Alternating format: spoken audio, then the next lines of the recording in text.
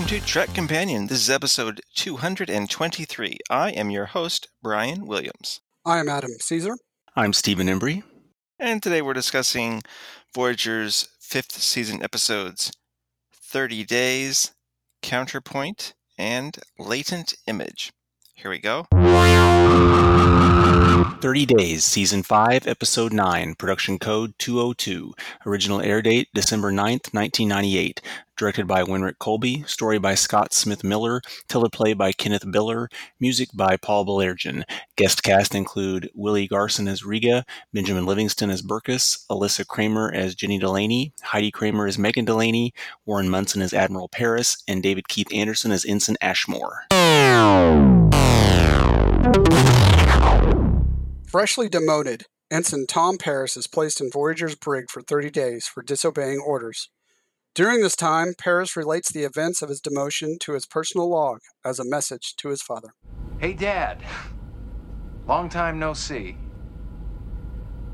Chances are you'll never receive this letter.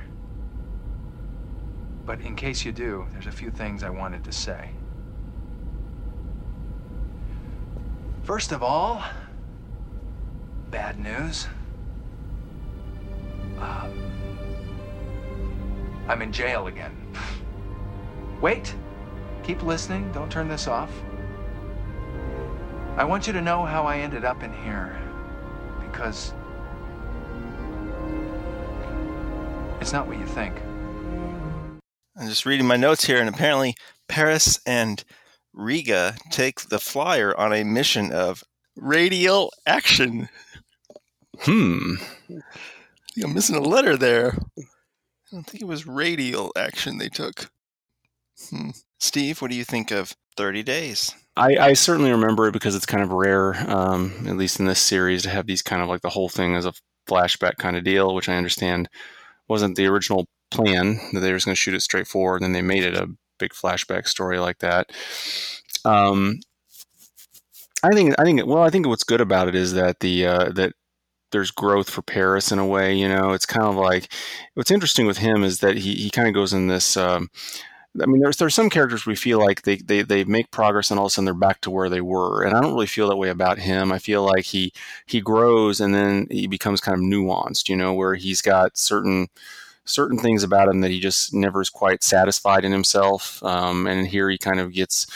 He finds like they put it in the episode, he finds a cause and he decides it's worthwhile breaking the rules to do. So in a way, you wonder what would happen to him if had this not all gone down with Voyager and everything like that. But I think in either case, he's not necessarily a guy that's suited for a regimented follow the rule lifestyle anyway, which I think kind of makes him interesting.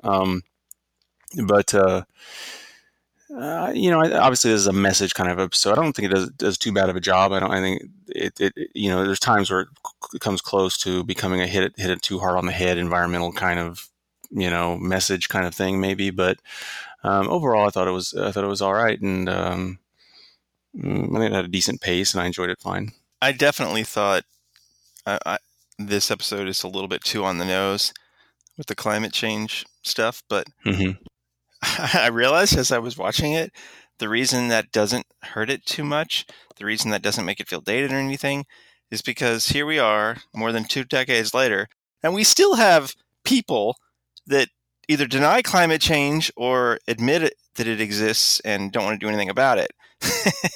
Right, because apparently you can't hit it too hard on the nose, because... Right!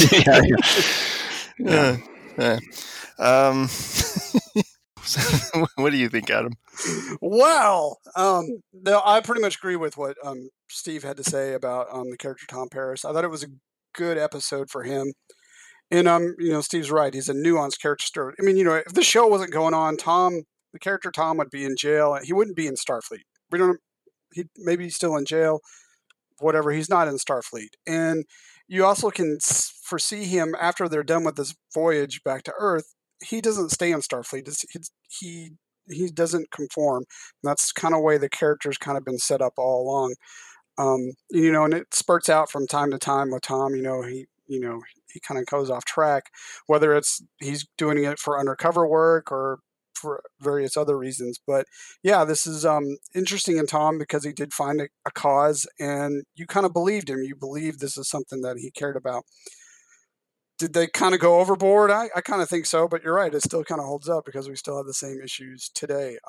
But one of the things I enjoyed the water world. It's such a cool look. Like I really remember that image of this planet that's just all water like that. It's so cool to look at. Yeah. In the kind of the submarine thing. So I actually kind of, that's, in a weird way, that's kind of like the B story of this episode. But yeah, I enjoyed the visuals of that. And, and this is what, 98 when this came out? Right.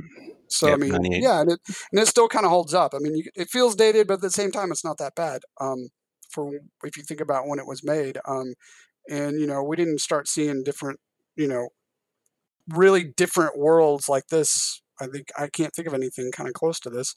Maybe the Dyson Sphere back in Next Gen, but I mean, it's unusual to see these kind of different worlds, and I kind of like the imagination where they went with this. I think they were just limited technologically wise of showing us how cool it could be. So maybe that's something for a future Trek show. Yeah, it's funny. This is by far the weakest of the 3 episodes that we're talking about today. I really like the other 2 we're going to get to, but it's not like this is a bad episode. It's just that the other 2 are so solid. Yeah, I would say this is a good episode. I wouldn't call it great. I would call it's good. It's above average. I would say this episode is.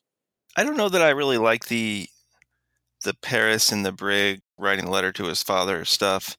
Probably not needed, really. Yeah, it does.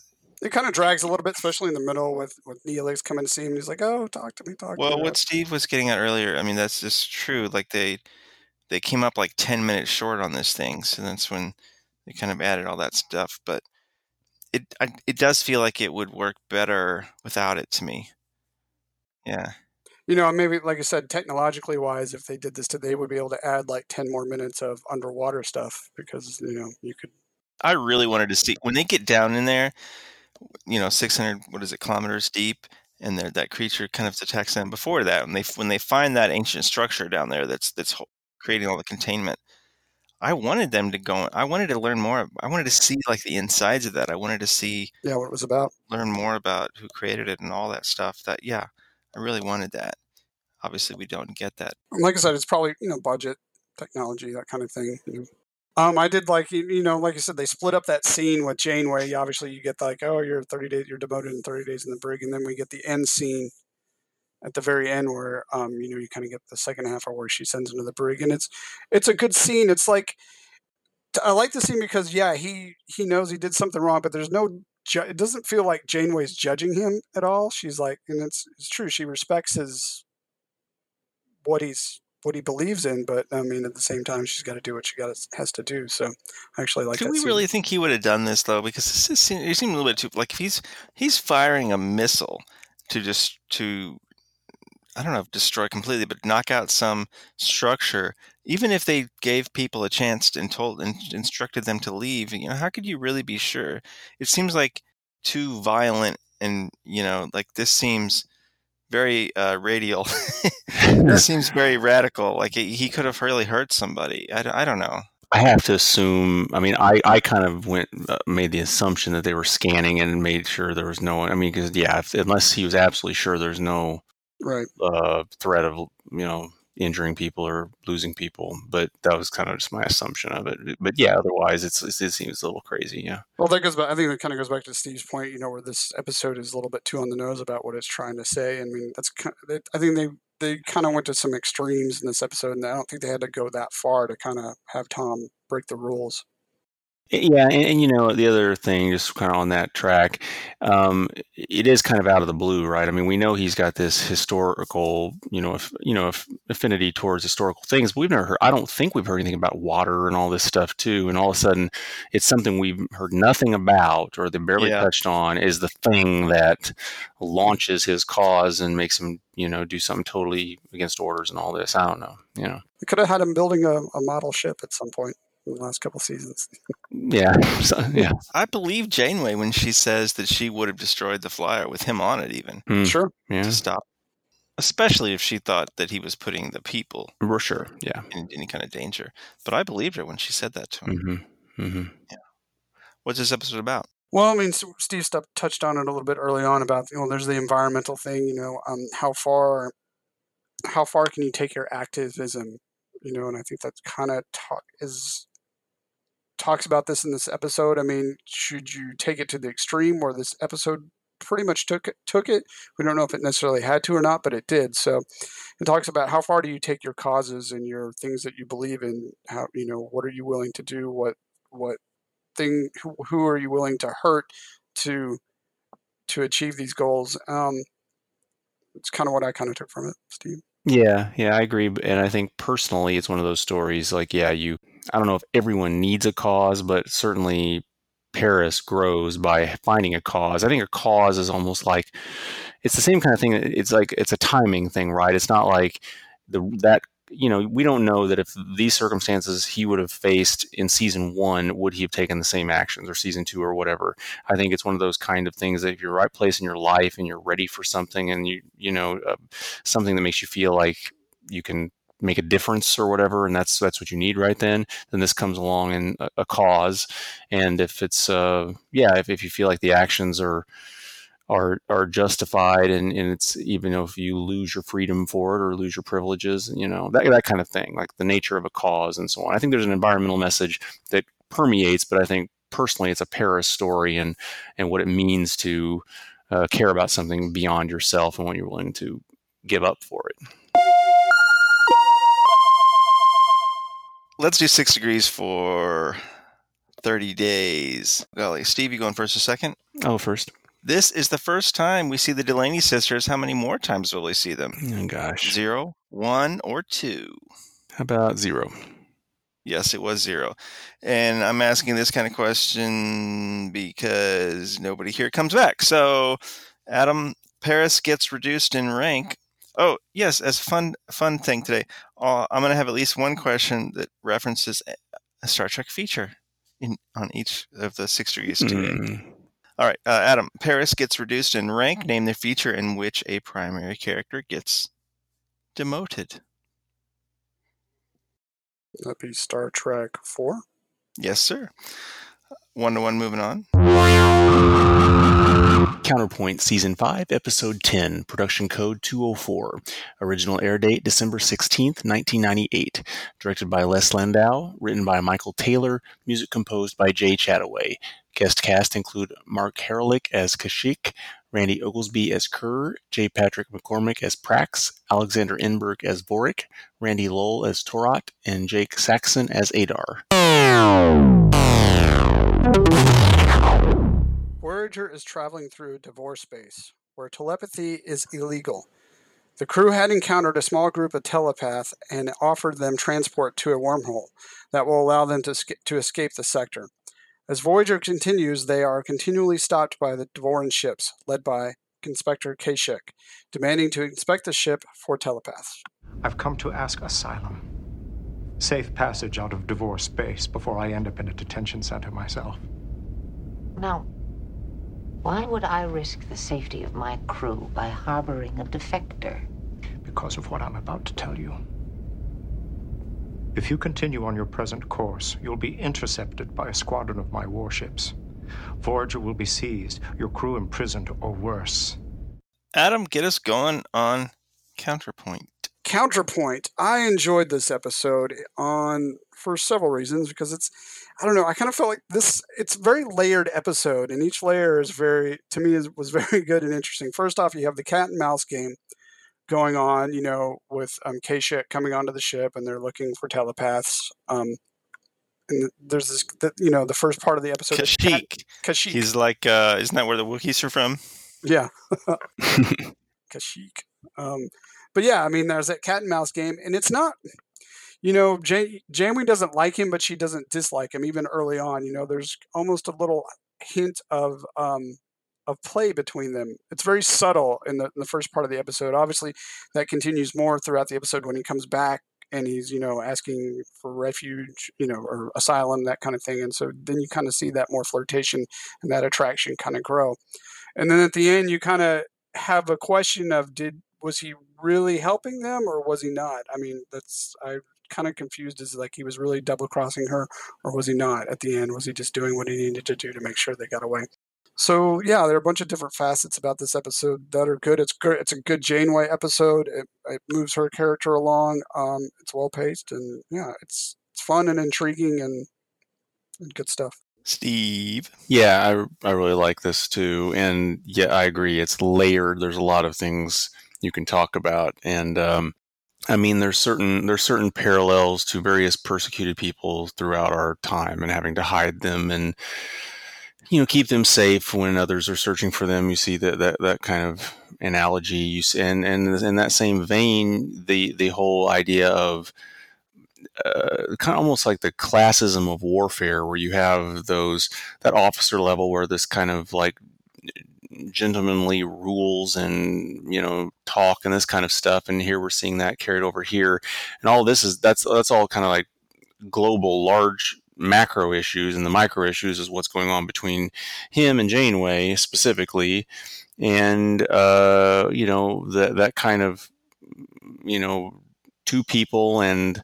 is there some kind of chemistry there, and what the ramifications of that, and is any of that real or not, and ambiguity, and there's not a lot of ambiguity in these early Trek episodes, I mean, it's just not the way television was done. So anything that raises questions about what's still going on is interesting too. Yeah, there's a lot of interesting stuff going on in this to think about. Ultimately, it's the writing and the performances for Janeway and Kashyyyk. Mm-hmm. So good. They're so great together. They have really good chemistry. Even when you find out that he was trying to play her, there's still that stuff between them, Yep. It doesn't kill it. She has that great line about false readings being the theme for the evening or something like that. There's still a spark between them. Really what makes this episode work. How many times do we see, how many episodes are there where Janeway kisses somebody? There aren't many, right? Yeah, few and far very, between. Very small number. Not like the other shows. And I think that speaks to something. I think that speaks to kind of the bias in a way of. I think the writers knew that if you did too much of that, there'd be almost a perceived kind of I don't know, a weakness almost, versus the stereotypical. Like, let's take the big example of Kirk in the original series, where it was kind of like, well, he's going through space and conquering, and so that's fine to see a male do that. What I mean? So I think that's probably what was going on. Well, John Luke there weren't a lot of John Luke kisses, but I'm sure more than Janeway, for sure. Who directed this one? It's Les Landau. Okay, yeah. So one of their regulars who does really good work.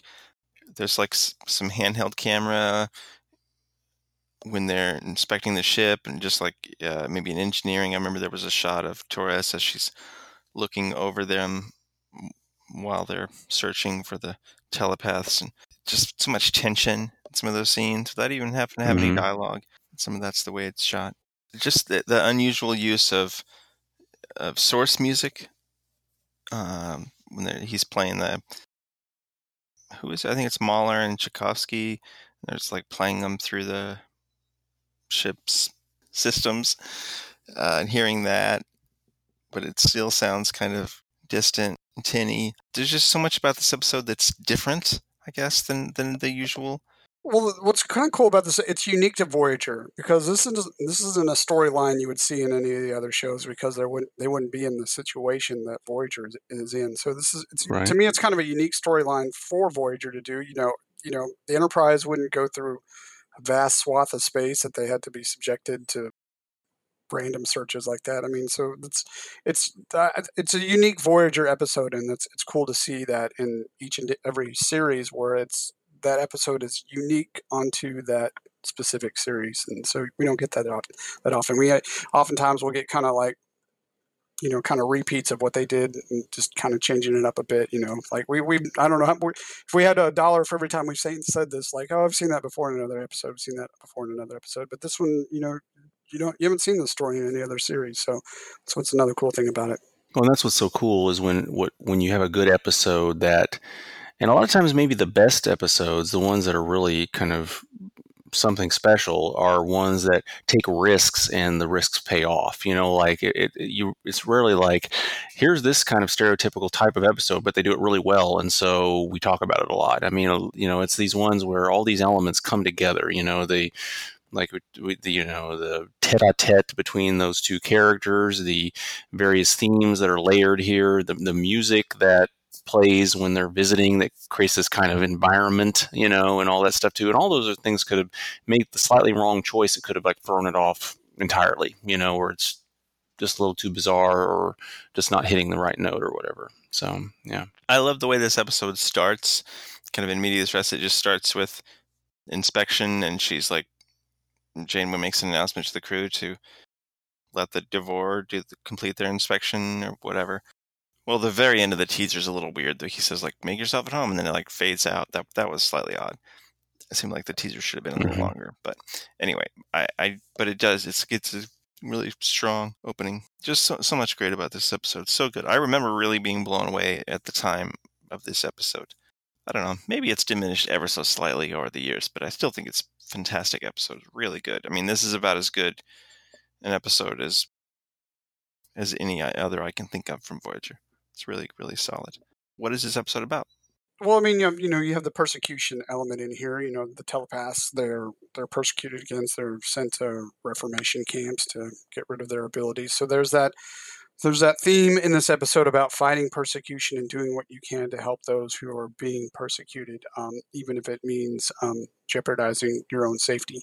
So it has those themes in this about being humane. Those are the outlying elements. Obviously, I think it also moves Janeway's character forward. It's not like she hasn't ever trusted herself, but she's an incredibly smart woman. She can kind of, as much as she likes this guy, she understands who and what he is, and she's able to counter what he does. And so it's a tribute to her character, the acting and the writing, the directing that went on in this episode. Yeah, I think it's I mean, kind of like we said this in the last episode, where there's like a kind of a macro type theme, but then in reality, but this one even more so. There's a big topic here. It's persecution of different species with a certain thing, but that's such a small thing of what's going on here. It's it's this nuanced thing between these two characters, and that kind of like transcends that whole notion. And in that way, it's one of these stories about, that the real issues in humanity, even during extreme circumstances, are relationships between people, and those kind of stories, the tete-a-tete, the love stories, the trying to find some kind of solace in an extreme situation, and that's what's going on here. They're these two characters both looking for something, both happen to play their game in this environment, yet all those kind of things that we all deal with are all going on there, even in this extreme situation. So this is a really good episode, really great. Yeah, in the end, I mean, the reason that the relationship was real between them, he could have taken Voyager right then after the refugees went through the war. He basically let Voyager go. That was I guess I kind of figured that out throughout our conversation. That was kind of the moment where this wasn't fake. This was something that was real between them, both of them emotionally. All right, let's do 6 degrees for counterpoint. Our score is 1-1. Adam. Yes. J. Patrick McCormick plays Prax, the Devore XO that seems to enjoy inspecting Voyager. He played Admiral Bennett in the DS9 5th season episode. Dr. Bashir, I presume. This episode reveals what's secret about Julian. That he is a clone? Or not a clone. No, he was genetically enhanced. Yes. That was close. I almost rejected there, but you got it. Steve McCormick also played a Romulan commander that addressed the Senate in which Star Trek feature? Gosh. That's the Romulan Senate that he addresses, not the United States Senate. Is it Nemesis? Yes, sir. It's Nemesis 2-2. Moving on. Latent Image, Season 5, Episode 11, Production Code 206. Original air date January 20th, 1999. Directed by Mike Beeger. Story by Eileen Connors, Brandon Braga, and Joe Menosky. Teleplay by Joe Menosky. Music composed by Paul Balergian. Guest cast include Nancy Bell as Ensign Jatal and Scarlett Palmers as Naomi Wildman. During a routine medical examination of several members of Voyager's crew, the Doctor discovers evidence that Ensign Harry Kim has, at some point within the previous 2 years, undergone surgery of a complex and specific nature, which could only have been performed by the Doctor himself. Having no memory of the procedure, the Doctor attempts to reconstruct evidence surrounding that time period. Describe how you tampered with my program, how it was you all along. Perhaps you should accompany me to sickbay, Doctor. You too, Tuvok. You're conspiring against me, all of you. Why? So it's been quite a few years since I watched Voyager. Certainly start to finish like this. But this is one of the handful of episodes that just from the title, I knew exactly which episode it was. And I knew that I liked it a lot, and I was looking forward to it. You know, many of those are Doctor episodes, which makes sense. As I've said, the Doctor, of course, my favorite character on this show. But this episode is such a great idea for an episode. It's such a great mystery that would only work really on this show. We talk about, you know, the Voyager episodes that wouldn't so much work on another Star Trek show are often the better ones. This is a perfect example of that. The way this mystery is interwoven with who the Doctor is and how he works as a holographic being or whatever.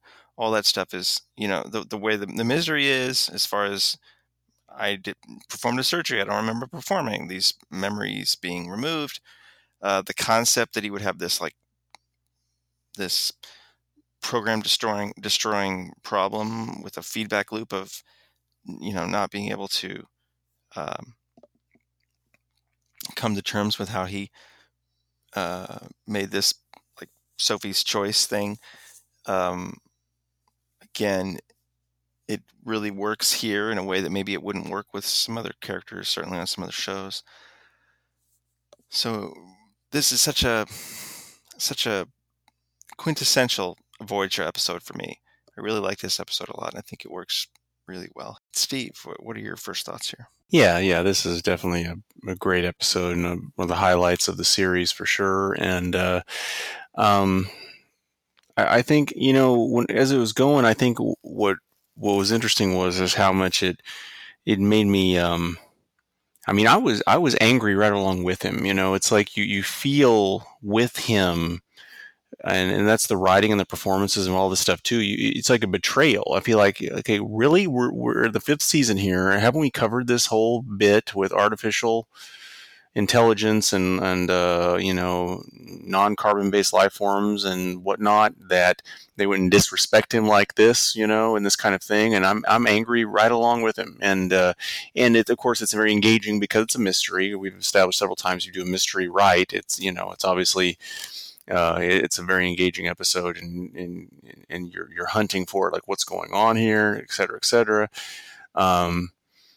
There was a part of me that was kind of like, is it not?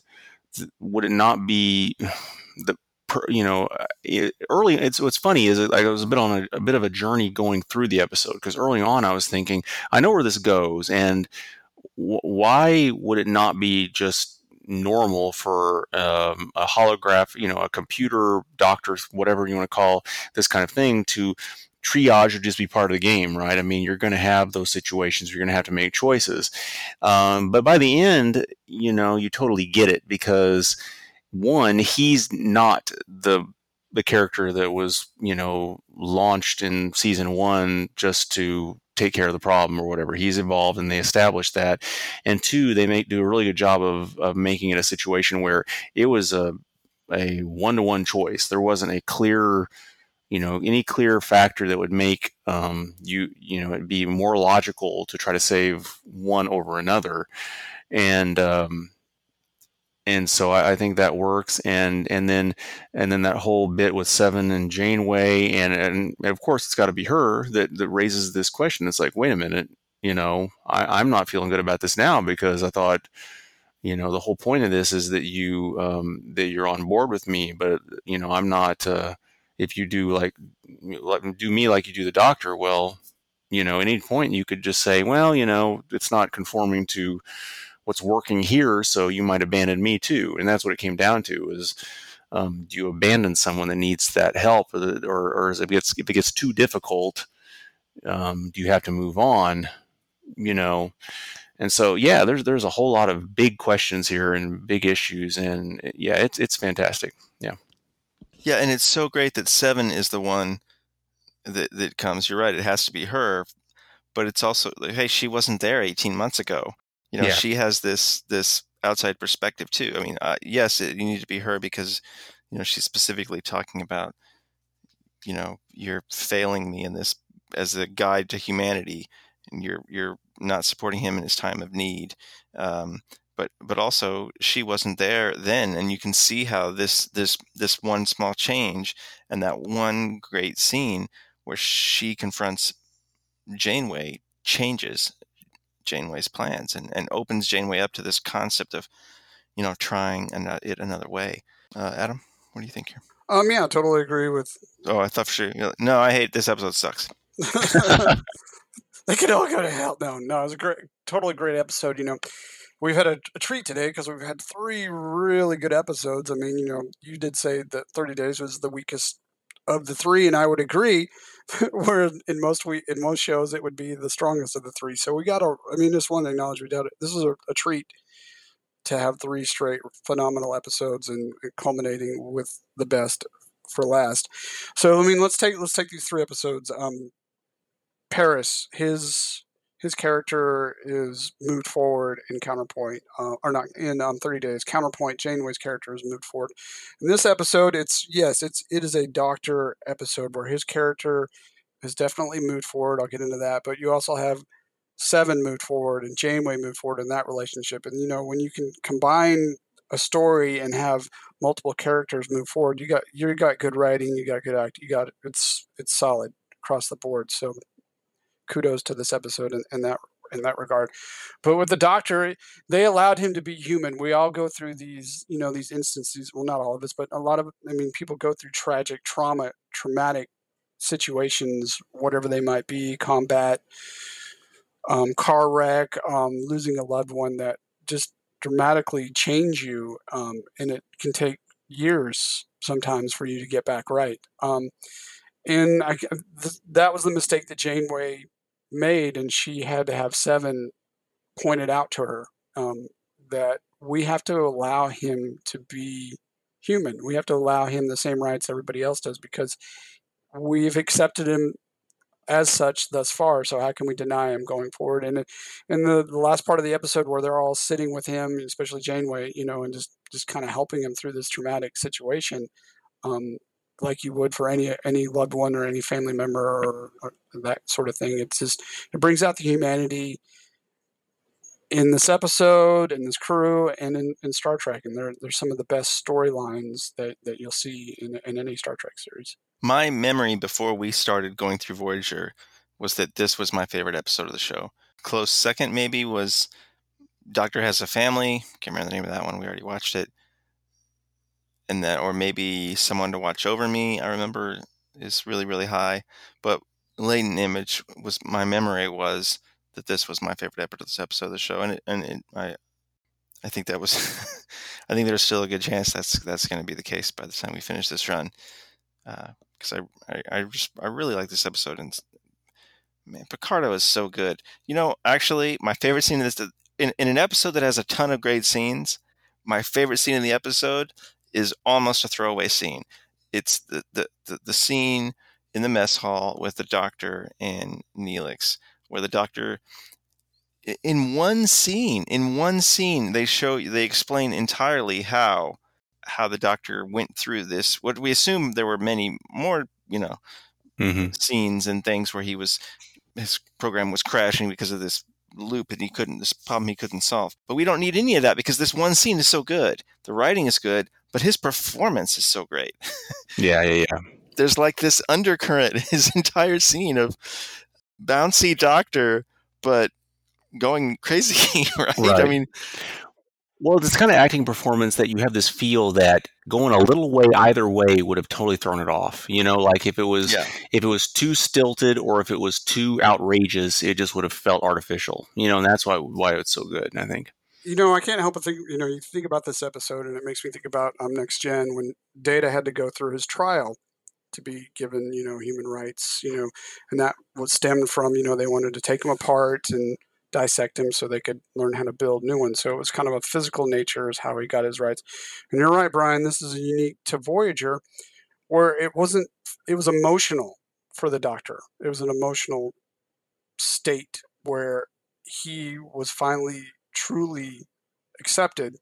And I'm talking about Janeway as a true individual being, human with all the rights and things that go along with it. So, yeah, an equal, exactly. So it's kind of interesting how both those episodes, both this episode and the one with Data, are kind of similar, but they take different tracks and they both work very well. What is this episode about? What it means to be an individual or an equal. I kind of think we've been talking about what it's been about the whole time. So yeah, it's about what is alive, what is a sentient being. They bring those questions up. How do you help somebody through a traumatic situation? Do you just try to forget it, or do you try to to move forward with them? There's a lot of different layers about what they're kind of trying to say in here. It's like, what do you keep from loved ones or trusted family members? And how long do you do that? There's a lot of different questions and a lot of things that they're trying to say here. Yeah, I think what's so good about this is that it's like I kind of said earlier on, early in the episode, you feel like what's going on here? Haven't we established that he's deserving of this equal treatment and that he's a life form too? And so in that sense, at first you feel like you're on this track of it being like a retread of Measure of a Man or something like that from Next Gen, right? And then they add the twist, and that is that notion of you can't just abandon those that matter. We're all a part of the people that we touch, the people that we care about, and so on. And the things that they go through are important. It can't be a situation where when it gets too hard, you just take the easy way out and you just reset the clock or whatever you can do to make it simple for you. In our world, you can't take somebody and just wipe their brain, but you can put them into some kind of isolation. Yeah, a situation where you don't have to deal with it, right? And what the message here is that's not the way to go. If it's not someone you really care about, that's not the way to go. You have a responsibility, and it's worth that, because that's what the relationship is about, and that's what it means to really care for someone, is to help them through a tough time. The other thing that's so great about this episode that is, again, unique is that it kind of has an ambiguous ending, right? He doesn't wrap it all up and the Doctor's okay now. But but that's kind of true to life, right? You don't know, it takes time. And no, I don't know that. I have a feeling that the next episode doesn't open with the Doctor still having a problem, but at least, baby steps. Right. At least this episode does not, it ends with him. Maybe there's a little bit of a light there when he reads that. And the light's when he tells Janeway to go to record. He was like, "I'll be fine. I'll be here in the morning." So, yeah, that's when you kind of realize, well, it's going to be all right for him. Let's see. Let's do 6 degrees for latent image. Steve? Yep. What crew member was apparently too busy and couldn't make it to Jatal's birthday party in the Doctor's flashbacks from 18 months ago?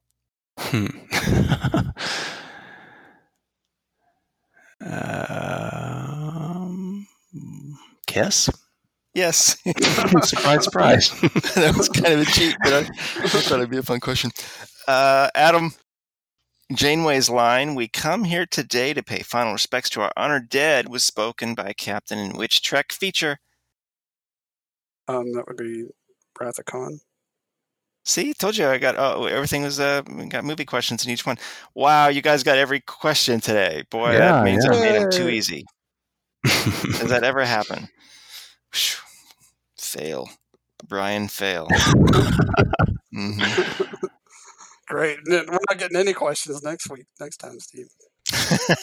Yeah, it'll be like, what was the number on the what door Stardate? that they passed? Yeah.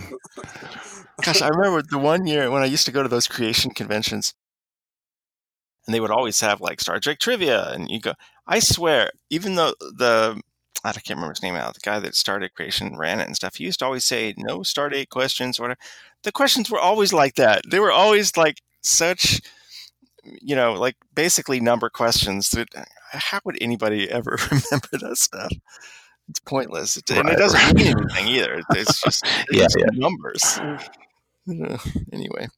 All right. So you can follow us on Facebook, facebook.com/TrekCompanion. Our Twitter handle is @TrekCompanion. You can send us an email, trekcompanion@gmail.com. Leave us a review on iTunes. That's how people find us. Give us 5 stars. That's awesome. Thank you for spending an hour with us. We'll be back in 2 weeks to do the next 3 episodes of Voyager. And until next time, take it easy. Bye, guys. See ya.